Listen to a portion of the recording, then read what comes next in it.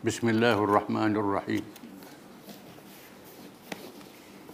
Alhamdulillahirabbil alamin. Ar-Rahmanir-Rahim.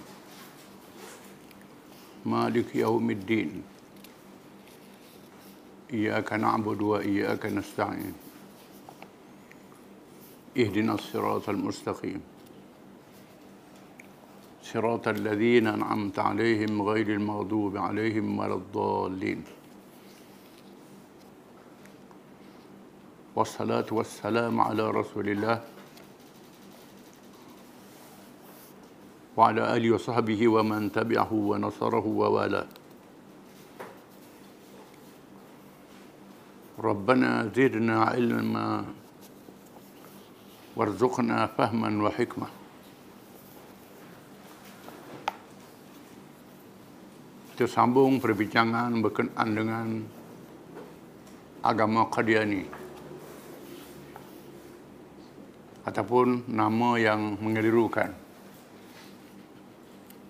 Ahmadiyah.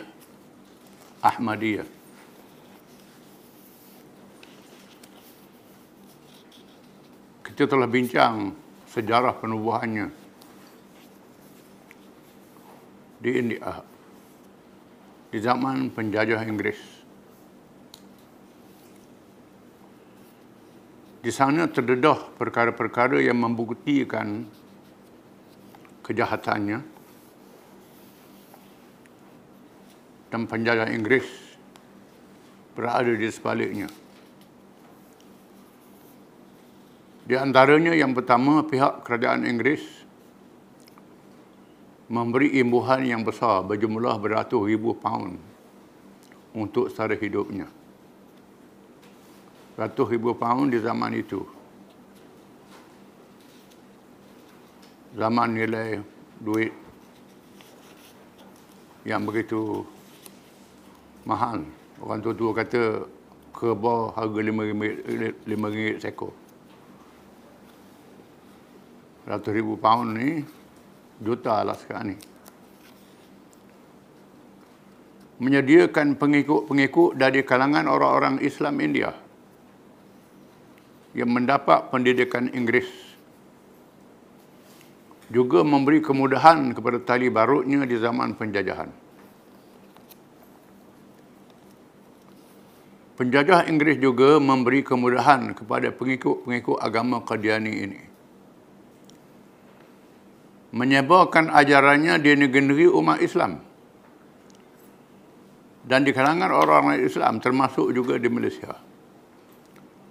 Di Malaysia, pusat dia masih ada sampai sekarang di Kampung Nakhoda. Ada masjid dia.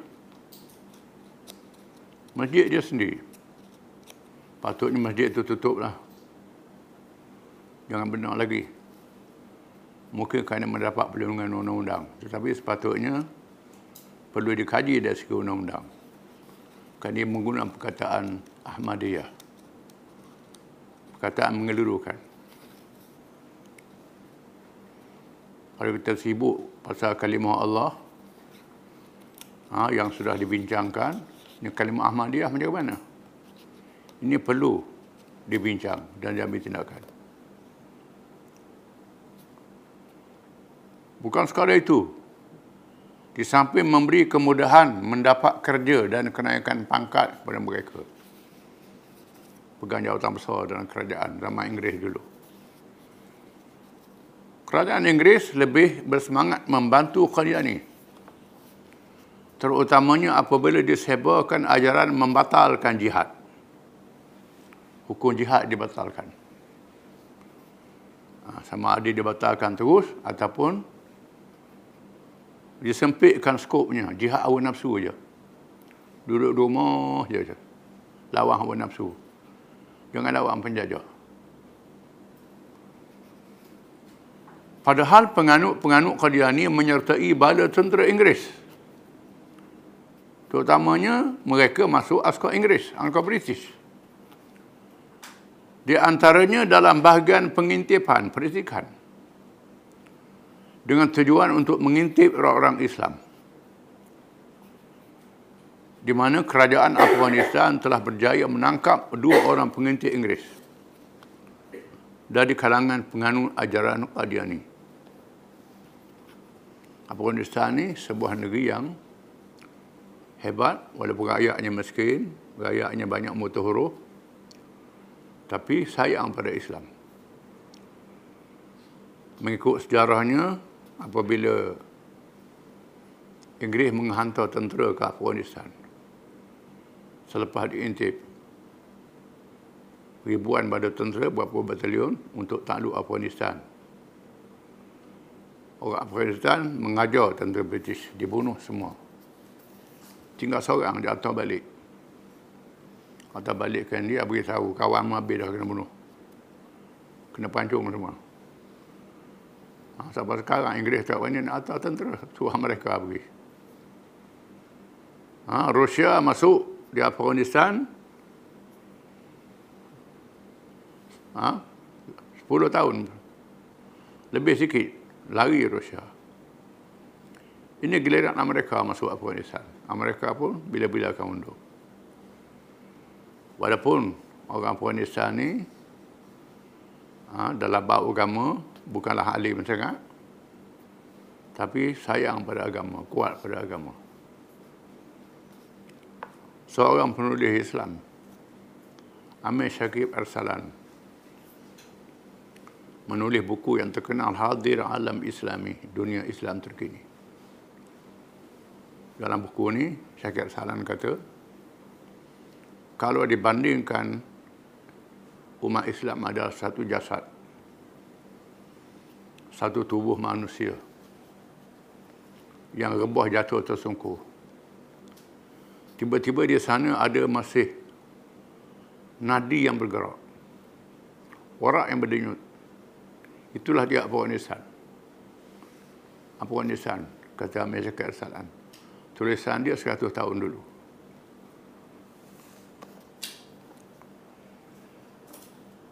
Qadiani, mereka juga bergembira apabila Inggeris dan sekutu-sekutunya berjaya menjatuhkan kerajaan Utsmaniyah dan menghapuskan khilafah Islamiyah yang berlaku di pertengahan abad ke-14 Hijrah. Pada ketika umat Islam di seluruh dunia bersedih dengannya dan berjuang untuk mengembalikannya semula dengan menganjurkan perjumpaan dan menubuhkan jamaah bagi meneruskan perjuangan di seluruh pelosok dunia Islam.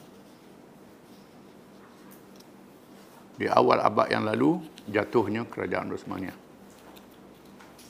Dengan sebab kelemahan-kelemahannya dari dalam, khususnya apabila terdapat pegawai Utsmaniyah ni berlaku salah laku, zalim,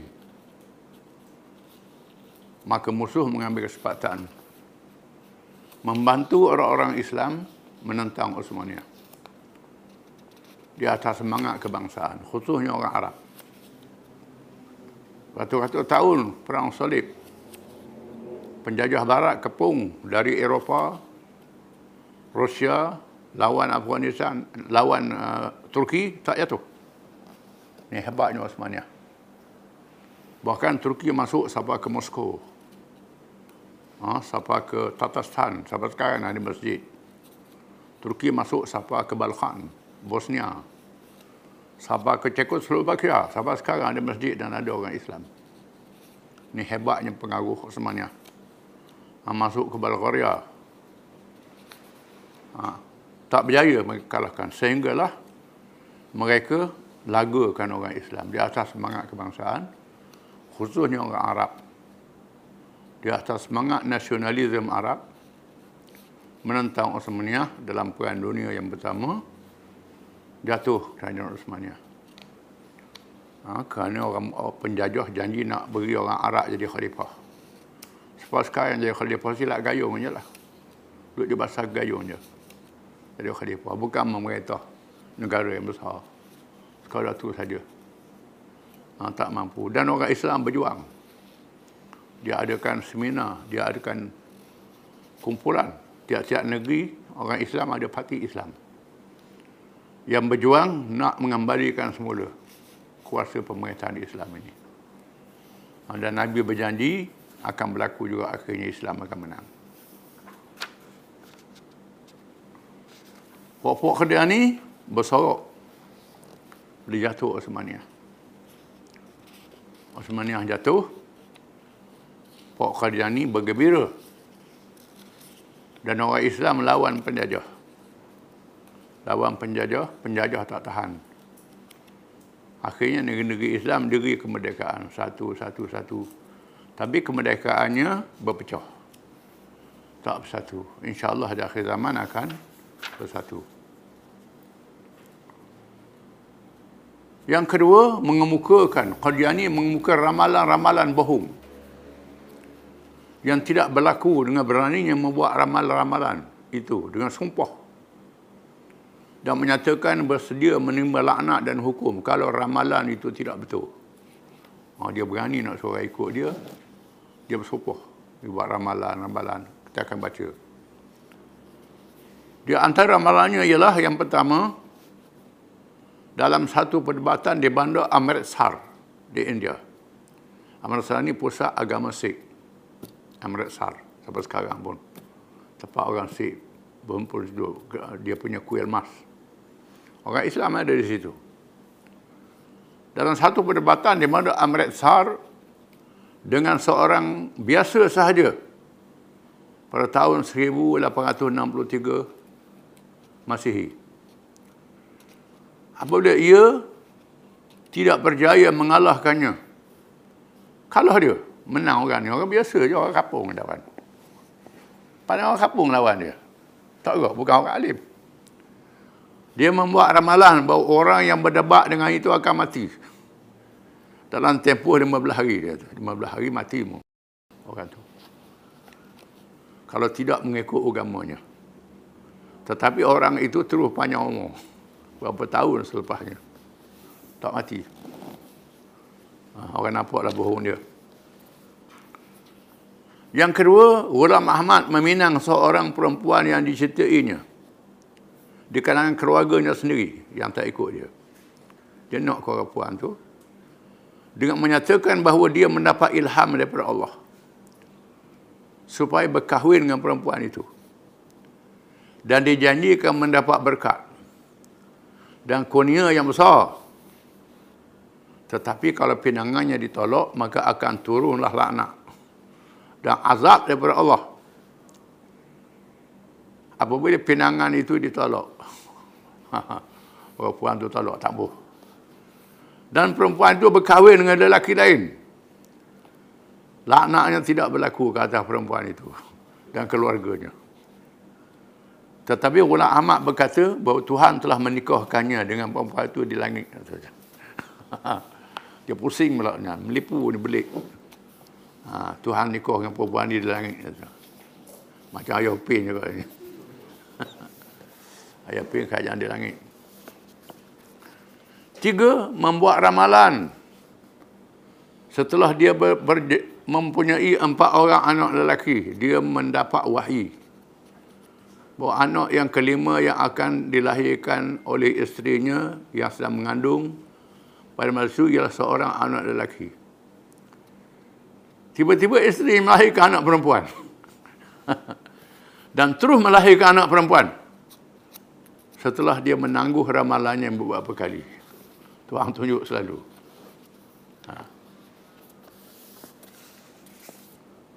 Yang keempat, dia berkata bahawa daerah Qadian tidak boleh dimasuki oleh wabak taun. Wilayah dia Qadian tu tak masuk taun. Mungkin dia pakai hadis Nabi kata Madinah ni dipelihara oleh Allah daripada wabak. Lalu Allah menurunkan balak taun bagi hujah membohongkan ramalannya. Tetapi dia berkata rumahnya seperti bahtera Nabi Nuh. Tidak sekali-kali boleh dimasuki taun. Tetapi dalam rumahnya juga ditimpa taun. Termasuk dia. Dia kena taun juga.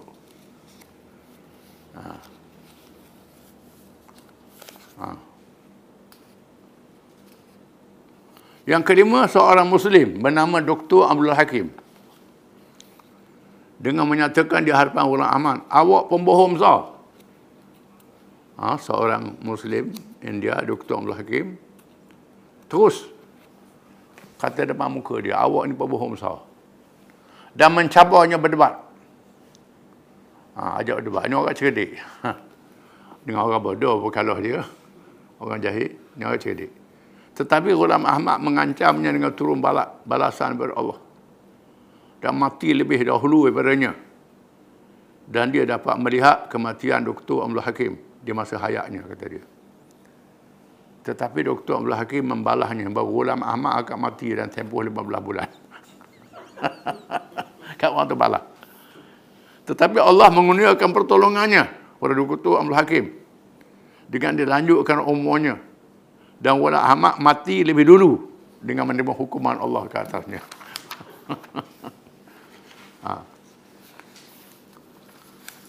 Di sana terdapat tanda-tanda kekurangan akal. Tuhan jadikan dia ni bodoh. Kurang akal. Sasalah. Yang lahir pada diri Ghulam Ahmad. Seperti kadang-kadang hilang ingatannya sehingga dia tidak tahu perbezaan antara garam dengan gula. Dia pernah ke kedai untuk membeli gula, tetapi dia mengambil garam. Dia pernah berlaku apabila menjadi kelazimannya membawa tanah kerah untuk istinja dan gula-gula untuk dimakan. Dia pernah pakai sebelah batu untuk istinja, dia payah air pak dia tu. Sebelah lagi untuk gula-gula coklat dia makan. Tetapi dia memamah tanah untuk istinja, bukannya gula-gula. Tuhan jadi dia siapa dia punya tu begitu. Tunjuk, Tuhan tunjuk. Di antara ulama yang masyhur dapat mengalahkan Qadiani ialah Syekh Sanaullah Al-Amrastri rahimahullah. Amritsari orang Amritsar, orang alim. Mengalahkan dia. Seorang alim terkenal dari India. Beliau telah mengemukakan hujah-hujah yang kuat beberapa kali mengalahkan ajaran kafir itu. Oleh kerana Ghulam Ahmad berdegil, beliau mencabar dengan menentukan supaya Ghulam Ahmad dibinasakan dan mati dengan cara yang terhina. Maka selepas beberapa hari sahaja Ghulam Ahmad dibinasakan dan mati yang terhina. Mati dihina. Orang tahu dia ni penipu. Perpecahan di kalangan Qadiani. Malangnya sampai sekarang ada lagi orang ikut dia. Di Malaysia ada, di Indonesia ada. Indonesia ada masjid, besar-besar masjid. Ada orang ikut ajaran macam ni. Selepas dibinasakan Ghulam Ahmad, pengikutnya berpecah pada dua golongan. Satu, golongan dipimpin oleh seorang yang bernama Nuruddin. Mereka beriktikad bahawa Ghulam Ahmad ialah Nabi Allah dan Rasulnya. Al-Masih yang dijanjikan dan Mahdi yang ditunggu kemunculannya, itulah dia. Dia lebih afdal daripada semua Nabi dan Rasul. Sesiapa yang tidak percaya jadi kafir, masuk neraka, kata dia.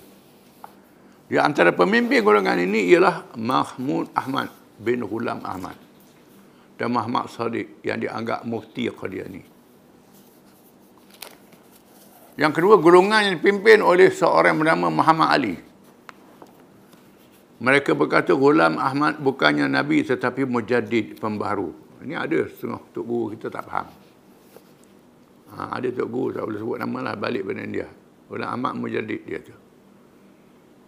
Dia tak tahu mujaddid ni apa makna. Tak tahu bahasa Arab pun. Mujaddid ni pembaharuan agama. Dalam Islam ada pembaharuan, bukan membaharukan agama, membaharukan pendekatan.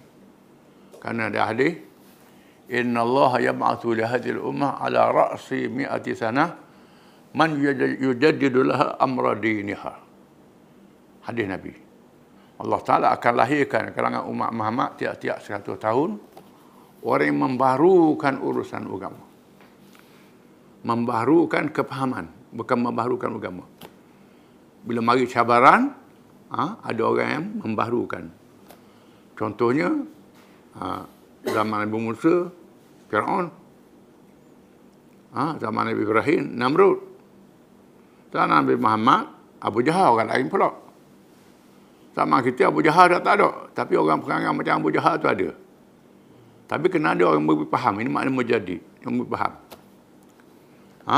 Lepas Nabi wafat, ada orang murtad mengaku jadi Nabi. Maka para sahabat yang mujadid. Zaman Abbasiyah, timbulnya mazhab Mu'tazilah, Qadariyah, Jabariyah. Jadi ada mujadid. Abul Hasan Asy'ari, Abu Mansur Maturidi, ada mujadid yang membaharukan kepahaman untuk berhujah tiap-tiap abad. Begitulah. Untuk membaharukan. Jadi ada puak kata ulama Ahmad ni mujadid. Tak betul, ni penyesat. Kata dia, puak-puak ni kata sesiapa yang mengingkari jadi fasik. Di antara pemimpin golongan ini ialah Khojah Kamaluddin dan Muhammad Hasan An-Huri, nama tokoh dia. Ini semua puak-puak yang sesat. Kita kena jaga, kena faham. Kena faham. Wallahu a'lam.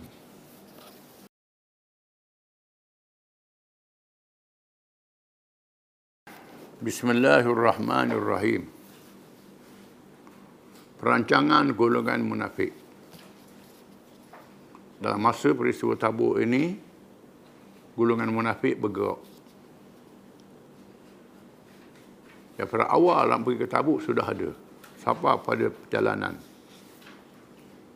Telah diceritakan dahulu berkenaan perancangan golongan munafik.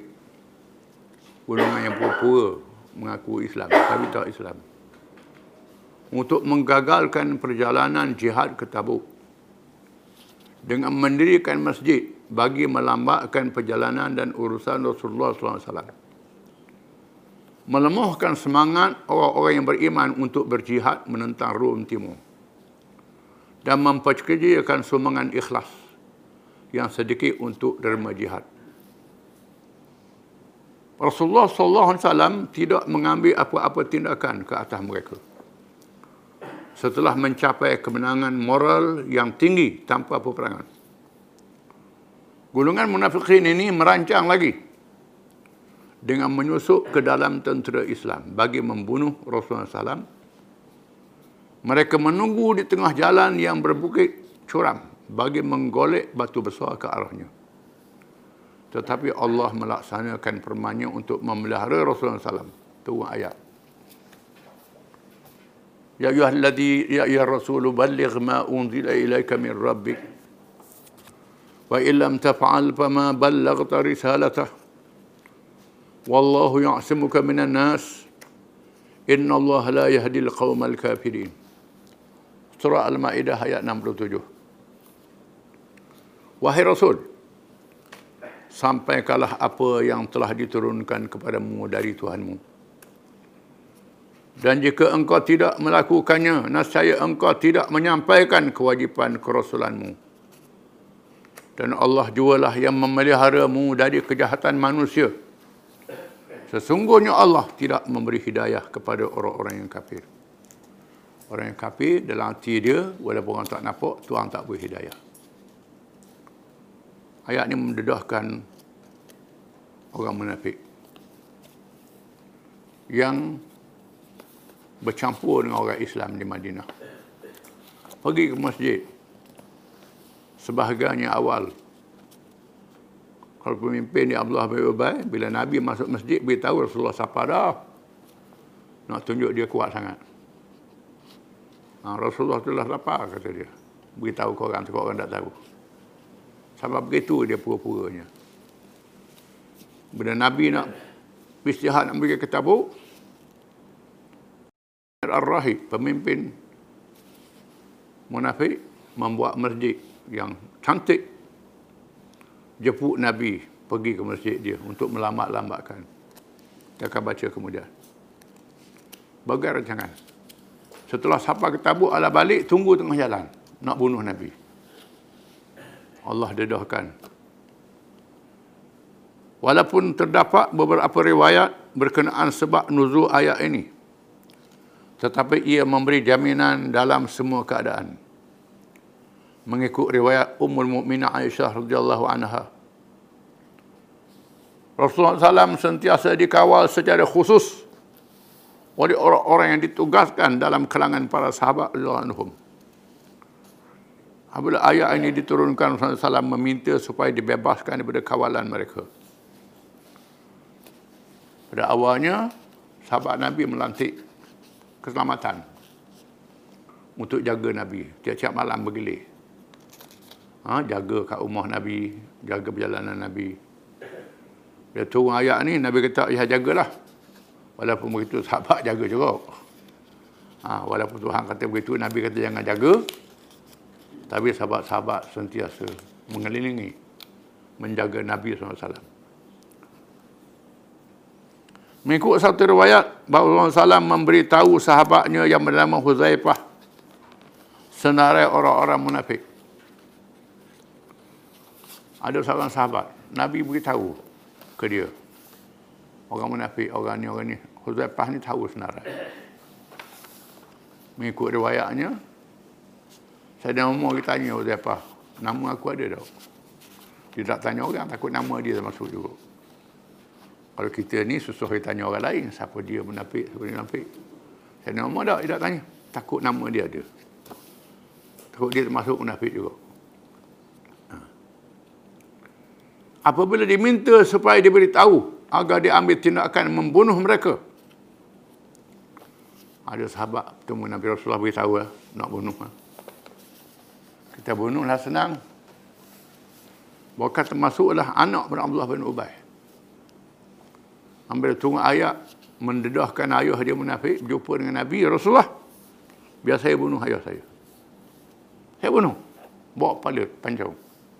Nabi kata jangan. Nabi larang jangan. Bila sahabat minta senarai nama, Nabi tak beritahu.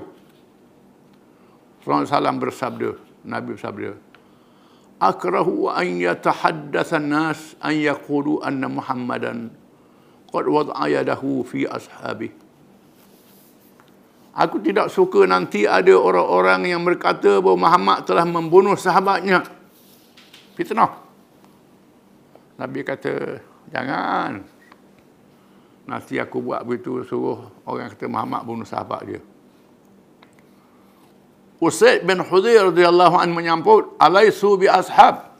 Usaid kata, mereka bukannya para sahabat. Sahabat Nabi. Usaid kata bukan sahabat mereka ni Rasulullah. Rasulullah menjawab, alaisu yuzhiruna syahadata an la ilaha illallah. Alaisu yuzhiruna anni Rasulullah. Tidakkah mereka melahirkan pengakuan bahawa tiada Tuhan melainkan Allah? Tidakkah mereka melahirkan kenyataan bahawa aku ni Rasulullah? Mereka mengucap juga. Nabi kata. Mereka mengucap mengaku. La ilallah, mengaku Muhammad Rasulullah. Usaid menjawab, bala wala syahadata lahum. Ya, dan tiada pengakuan yang sebenar dari mereka. Bohong, Usaid kata. Usaid lawan Nabi. Sabda Rasulullah, fa inni nuhitu an qatli ulaik. Maka sebenarnya aku ditegah dari membunuh mereka. Tuhan tak bagi aku bunuh. Tuhan larang aku bunuh mereka. Bila Tuhan larang, senyaplah. Kerana golongan munafik ini menyamar menjadi sahabat dan bergaul di dalamnya. Ada juga dalam kalangan mereka orang yang bertaubat dan menyesal di atas sikapnya. Ada orang yang bertaubat pada itu. Kalau bunuh kata dan taubatlah. Dan berjihad serta berdoa supaya mati syahid. Kerana menegakkan kalimah Allah, nak tebus dosa. Ada dalam mereka ni yang insaf. Bertaubat, berdoa mati syahid, nak tebus dosa dia. Di antara mereka juga yang tetap mempertahankan sifat nifaknya. Sengguh terus munafik sampai ke mati. Dan kadang mereka juga ada yang terlibat mendirikan masjid yang bukan masjid dirar. Buat masjid. Membakar masjid dirar. Diceritakan dahulu adanya golongan munafik yang berusaha melambatkan perjalanan tentera Islam ke Tabuk. Dengan cara mendirikan masjid yang cantik, lagi indah untuk menggoda Rasulullah SAW supaya datang meraihkan mereka di masjid itu. Ada kumpulan pakat buat masjid. Jepuk Nabi SAW datang ke masjid untuk raih. Kumpulan yang diketuai oleh seorang bernama Abu Amir Ar-Rahib. Perkataan Ar-Rahib bermakna lebay. Orang yang beragama tanpa ilmu yang mendalam. Ini Rahib. Dalam masa yang sama dia pergi menemui musuh untuk menyerang Madinah. Senyap-senyap dia jumpa musuh. Semua serang Madinah. Allah telah menggagalkan penipuan mereka dan dia dedahkan dengan wahyu yang diturunkan. Mengikut para ulama, Allah SWT menurunkan firman-Nya. Ketika Rasulullah SAW dalam perjalanan pulang dari Tabuk, apabila sampai di satu tempat bernama Awan, jaraknya sudah dekat dengan Madinah Munawwarah. Dekat Madinah. Tunggu ayat. Iaitu firman Allah Ta'ala. وَالَّذِينَ اتَّخَذُوا مَسْجِدًا ضِرَارًا وَكُفْرًا وَتَفْرِيقًا بَيْنَ الْمُؤْمِنِينَ وَإِرْصَادًا لِمَنْ حَارَبَ اللَّهَ وَرَسُولَهُ مِنْ قَبْلِ وَلَا يَحْلِفُنَّ إِنْ أَرَدْنَا إِلَّا الْحُسْنَى وَاللَّهُ يَشْهَدُ إِنَّهُمْ لَكَاذِبُونَ لَا تَقُمْ فِيهِ أَبَدًا لَمَسْجِدٌ أُسِّسَ عَلَى التَّقْوَى مِنْ أَوَّلِ يَوْمٍ أَحَقُّ أَنْ تَقُومَ فيه رجال يحبون أن يتطهروا والله يحب المطهرين أفمن أسس بنيانه على تقوى من الله ورضوان خير أم من أسس بنيانه على شفا جرف نهار فانهار به في نار جهنم والله لا يهدي القوم الظالمين لا يزال بنيانهم الذي بنوا ريبة في قلوبهم إلا أن تقطع قلوبهم والله عليم حكيم. Surah At-Taubah ayat 107 hingga 110. Maksudnya, dan mereka yang ini dalam kalangan munafikin, orang-orang yang membina masjid dengan tujuan membahayakan keselamatan Islam dan penganutnya. Buat masjid tujuan nak rosakkan Islam, bukan nak tegakkan Islam.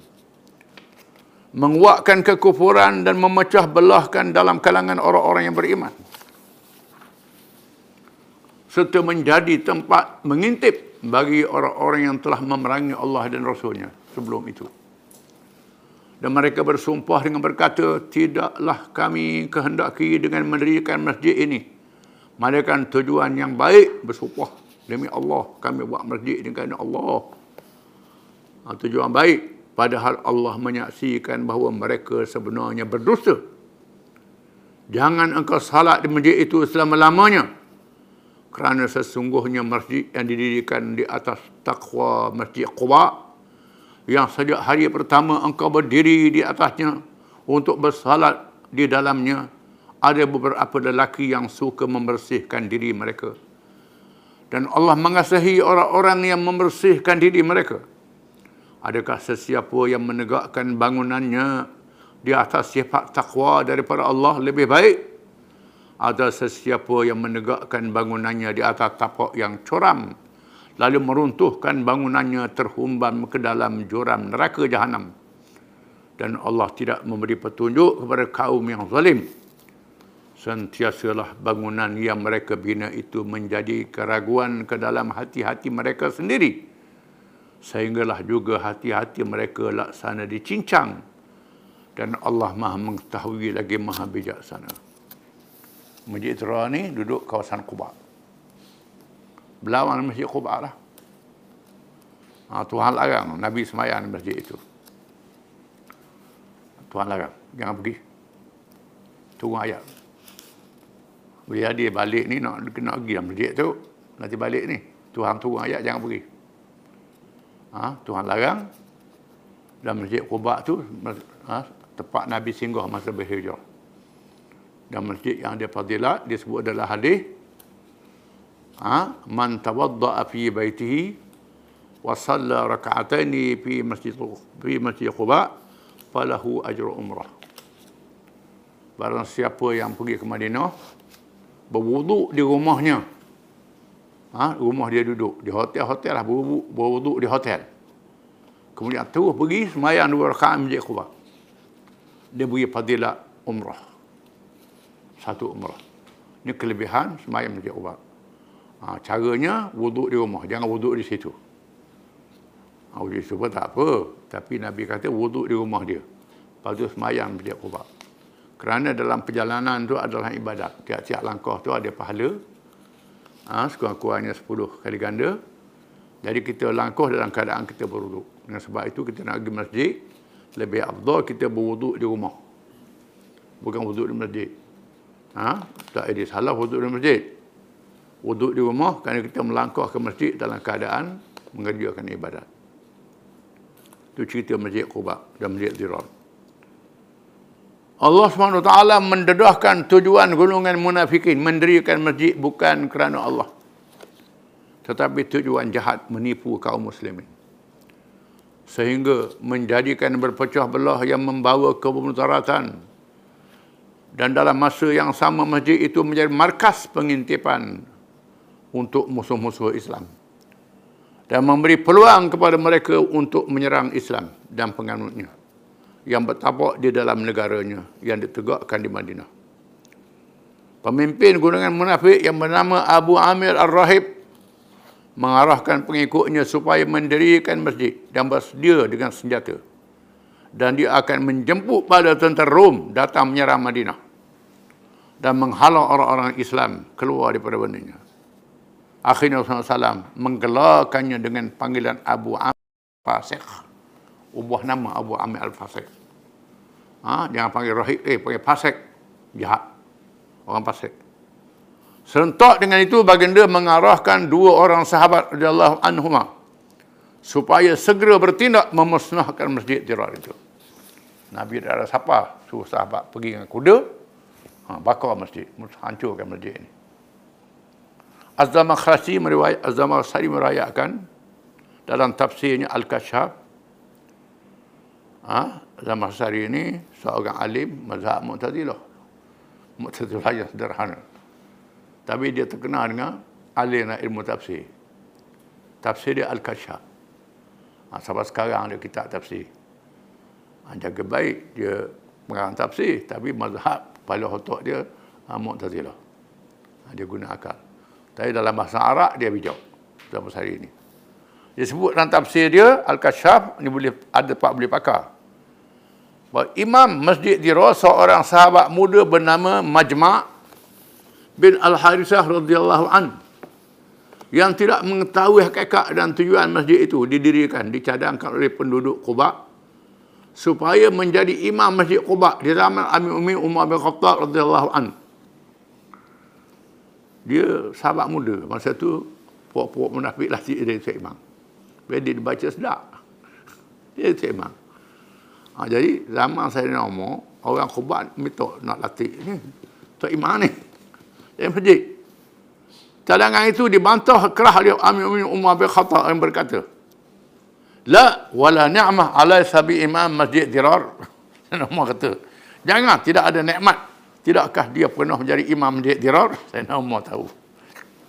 Mu nak latih tak imam Masjid Dirar ni jadi imam Masjid Quba. Pemuda itu menjawab, ya Amirul Mukminin, la ta'jal alayya. Wallahi laqad sallaitu bihim wallahi ya'lamu inni la a'lamu ma admaru fihi. Walau alimtu ma sallaitu ma'ahum fihi wa kuntu ghulaman qari'an lil Qur'an. Wa kanu syuyukhan la yaqra'una min al-Qur'ani syai'an. Pemuda itu kata, wahai Amirul Mukminin, jangan bertindak gopoh terhadap saya. Maka demi Allah, sebenarnya saya pernah bersolat bersama mereka. Demi Allah, saya tidak tahu niat jahat yang mereka sembunyikan. Kalau saya tahu, saya tidaklah saya bersolat di dalamnya bersama mereka. Saya di masa itu seorang pemuda yang qari Quran. Dan mereka pula adalah orang-orang tua yang tidak tahu membaca Quran. Puan-puan tak mesti suruh saya jadi imam. Lalu Umar Khattab meminta menerima pengakuannya dan membenarkan dia jadi imam Masjid Quba. Mudah apalah kan. Mau jadi imam lah. Mukjizat Al-Quran yang berterusan sehingga hari kiamat. Mengingatkan umat Islam bahawa projek Dirar berterusan sehingga hari ini. Dengan berbagai-bagai cara untuk menipu dengan menggunakan kerja pada zahirnya Islam, tetapi tujuannya menentang Islam. Jaga-jaga. Islam liberal. Sisters ini Islam, macam-macam nama. Itu termasuk Dirar lah tu. Projek ni untuk lawan Islam. Guna nama Islam. Benarlah ucapan Mu'min Ali radhiyallahu wajah, kalimatu haqqin urida biha batil. Kalimah yang benar yang bertujuan kebatilan, kata Sayyidina Ali. Akhirnya Allah menggagalkan perancangan jahat munafikin bersama kegagalan tentera Rum Timur untuk menghapuskan Islam. Ketibaan di Madinah. Wallahu a'lam.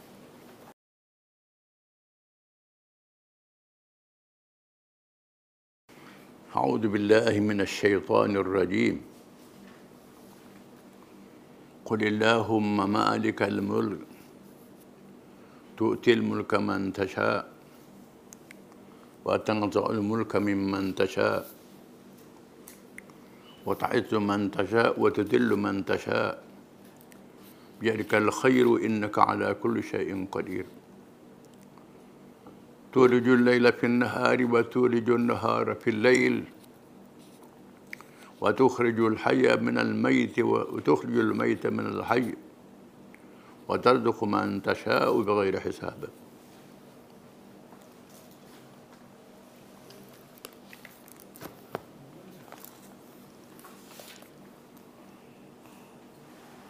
Katakanlah wahai Muhammad SAW, wahai Tuhan yang mempunyai kuasa pemerintahan, Engkaulah yang memberikan kuasa pemerintahan kepada sesiapa yang Engkau kehendaki, dan Engkaulah yang mencabut kuasa pemerintahan dari sesiapa yang Engkau kehendaki. Engkaulah juga yang memuliakan sesiapa yang Engkau kehendaki, dan Engkaulah yang menghinakan sesiapa yang Engkau kehendaki. Di dalam kekuasaan Engkaulah sahaja adanya segala kebaikan. Sesungguhnya Engkau amat berkuasa atas tiap-tiap sesuatu. Engkaulah wahai Tuhan yang memasukkan waktu malam ke dalam waktu siang. Dan Engkaulah yang memasukkan waktu siang dalam waktu malam. Engkaulah juga yang mengeluarkan sesuatu yang hidup dari benda yang mati. Dan Engkaulah yang mengeluarkan benda yang mati dari sesuatu yang hidup. Engkau jualah yang memberi rezeki pada sesiapa yang Engkau kehendaki, dan tiada perhitungan hisapnya.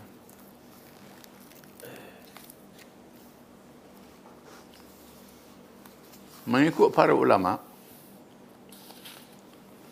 ayat ini ada sebab nuzulnya. Sebab turun ayat ini.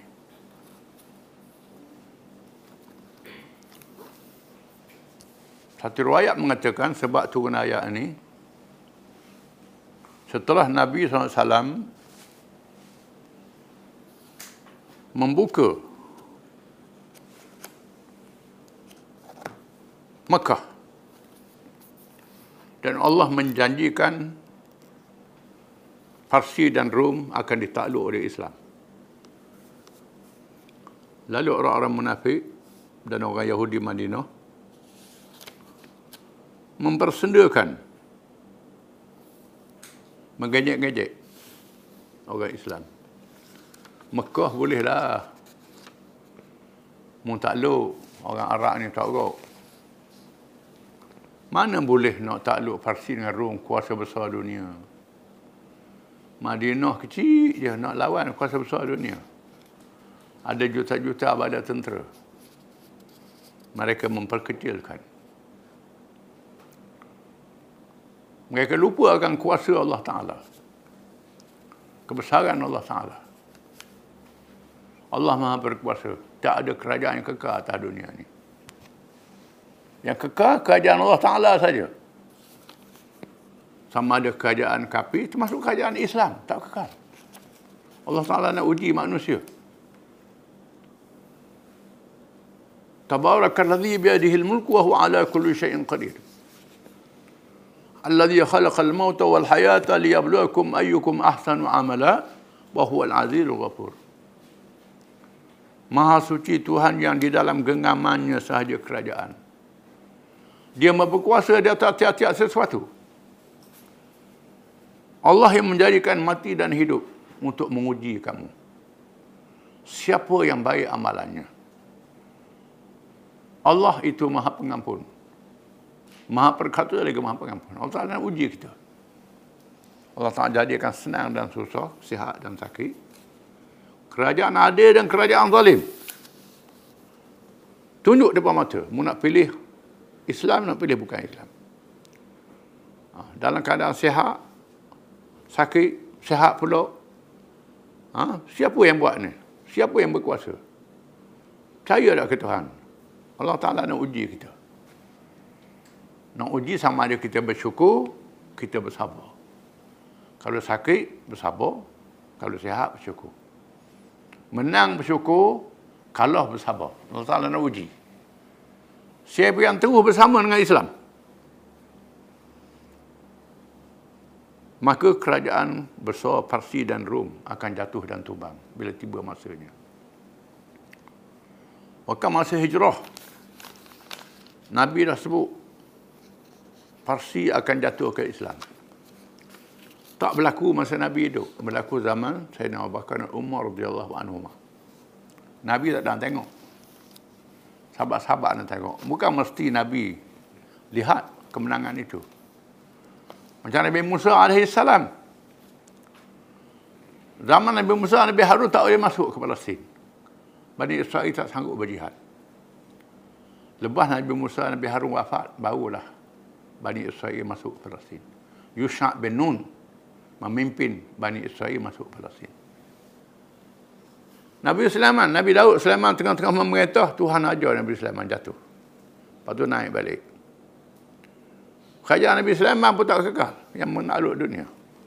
Naik kerajaan kafir pula. Allah Ta'ala nak uji. Begitulah dalam dunia. Kita kena sedar ini ujian daripada Allah Ta'ala. Semua kerajaan dia dalam tangan kuasa Allah Ta'ala. Allah Ta'ala boleh beri, boleh cabut bila-bila masa saja. Kerana nak uji manusia. Ini kita kena sedar. Saya tengok dalam tafsir meriwayatkan tentang ayat ini juga. Mu'ad bin Jabal radhiyallahu an, seorang sahabat yang terkenal. Yang alim, Nabi sayang pada dia. Tiba-tiba satu hari jemaah, Nabi tengok dia tak ada. Tengok dia tak ada. Pada jumpa.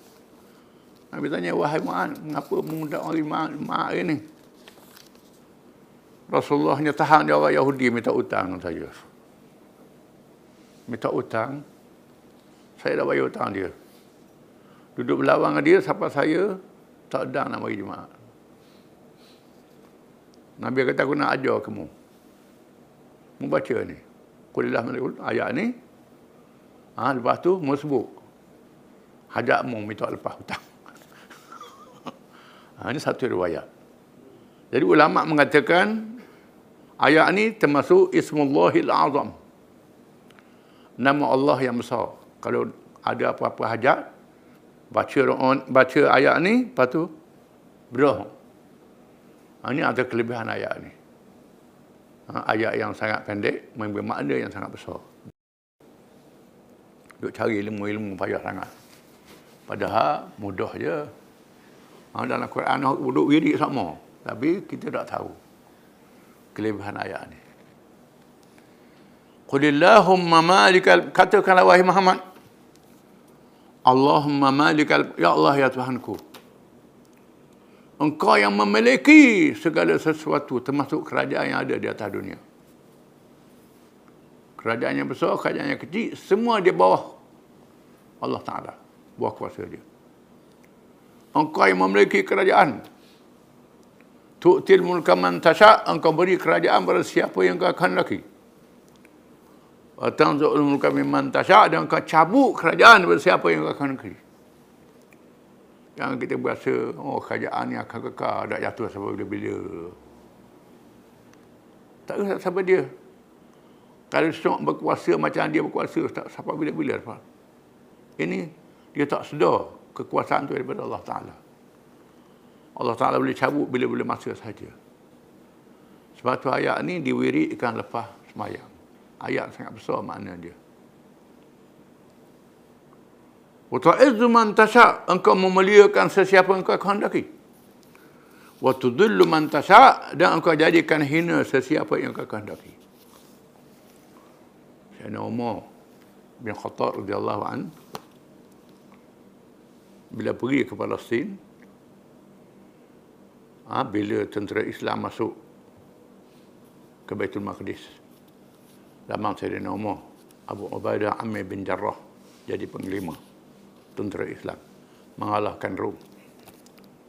Setelah tentera Rom dikalahkan, Abu Ubaidah jadi panglima. Abu Ubaidah ni bijak, Khalid bin Walid panglima tentera. Abu Ubaidah ni panglima tertinggi dan pentadbir.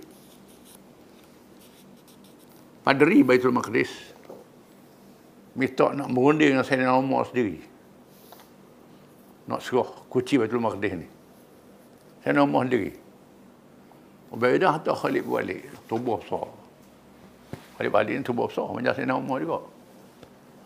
Tok keliru lah tu Khalid bin Walid. Dia duduk di atas kota, tengok Khalid, tengok nak bukan. Dalam kaji aku lain bukan Sayyidina Umar. Aku tahu dah. Aku tahu dah. Aku baca dalam kitab aku. Orang ni macam mana sifat dia. Akhirnya Abu Ubaidah tulis surat Sayyidina Umar. Sayyidina Umar pun marilah. Mari ke Baitul Maqdis. Kemudian Madinah. Siapa dia buat tengok baju ada tapung baju pula. Ketua negara baju tapung. Kita tengok berapa tapung dia, tengok organ ni. Ya sungguh. Ya sungguh. Barulah dia benar masuk surah kunci. Sayyidina Umar pun masuk Baitul Maqdis. Melawat gereja Baitul Laham. Masjid Aqsa masa itu tempat buang sampah. Gereja Baitul Laham. Tanya dekat mana tapuk Masjid Aqsa. Tunjuk tapuk. So, buat semula Masjid Aqsa. Masuk pergi gereja, masuk waktu semayang. Sayyidina Umar kata, nak semayang mana?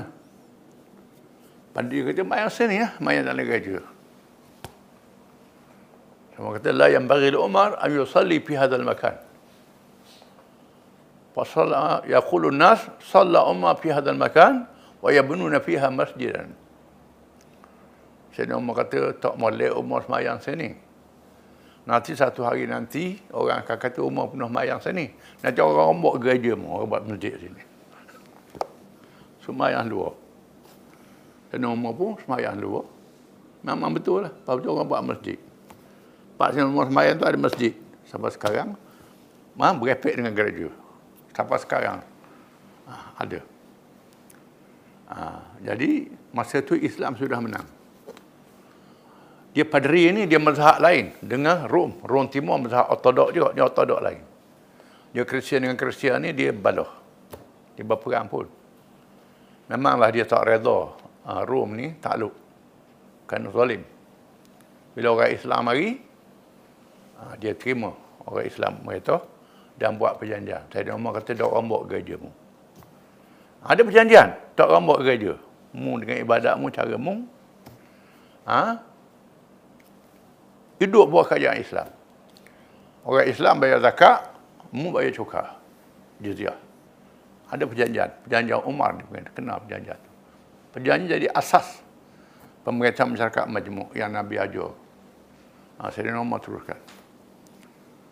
Dan Sayyidina Umar kata ke orang Islam, nahnu qaumun azzanallahu bil Islam. Famahma nabtaghi azza bi ghairi ma azzanallah adallanallah.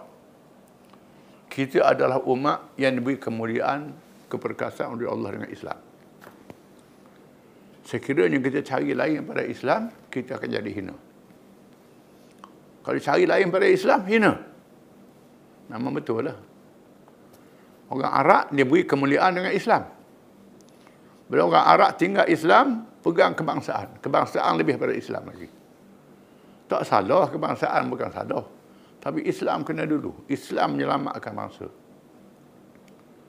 Tegakkan Islam, bangsa selamat. Kalau bangsa saja Islam buah belakang, bangsa itu tak selamat. Jadi kena selamatkan dengan Islam. Di sinilah. Wa ta'izzu man tasha wa tudillu man tasha. Allah Taala memuliakan sesiapa yang kau kehendaki. Dan Allah Taala hina sesiapa yang kau kehendaki. Tuhan kata wa in tatawallaw yastabdil qauman ghayrakum thumma la yakunu amsalakum. Jika sekiranya kamu orang Arab berpaling daripada perjuangan menegakkan Islam, Tuhan tukar kaum lain berkamu. Kaum lain yang terima Islam. Orang Arab tak dah. Maka berlakulah orang Kurdis, orang Turki, orang Arab tak memimpin lagi. Bila Baitul Maqdis ditakluk oleh Salib, 100 tahun tentera Salib takluk Baitul Maqdis, siapa dia yang bebas balik? Salahuddin Al-Ayyubi.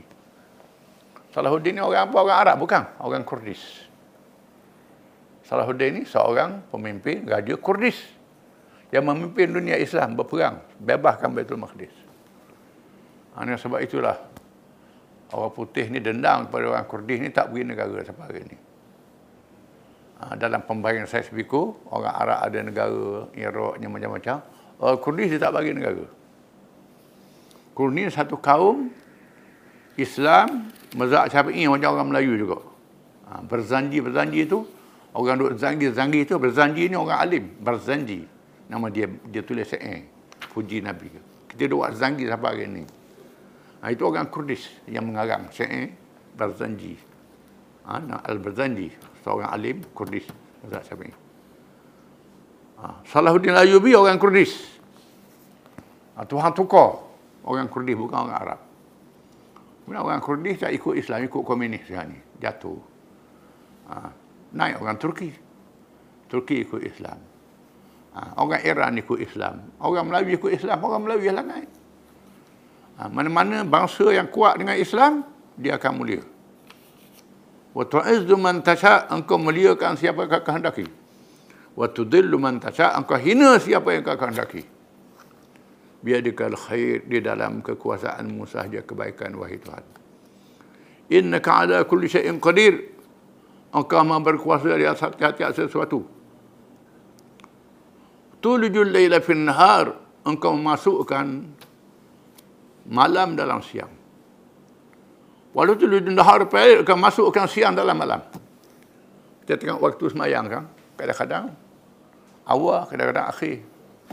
Kadang-kadang panjang malam, kadang-kadang panjang siang waktu ni. Jadi Tuhan masukkan siang dalam malam, malam dalam siang. Peredaran matahari. Ini kuasa Allah Ta'ala.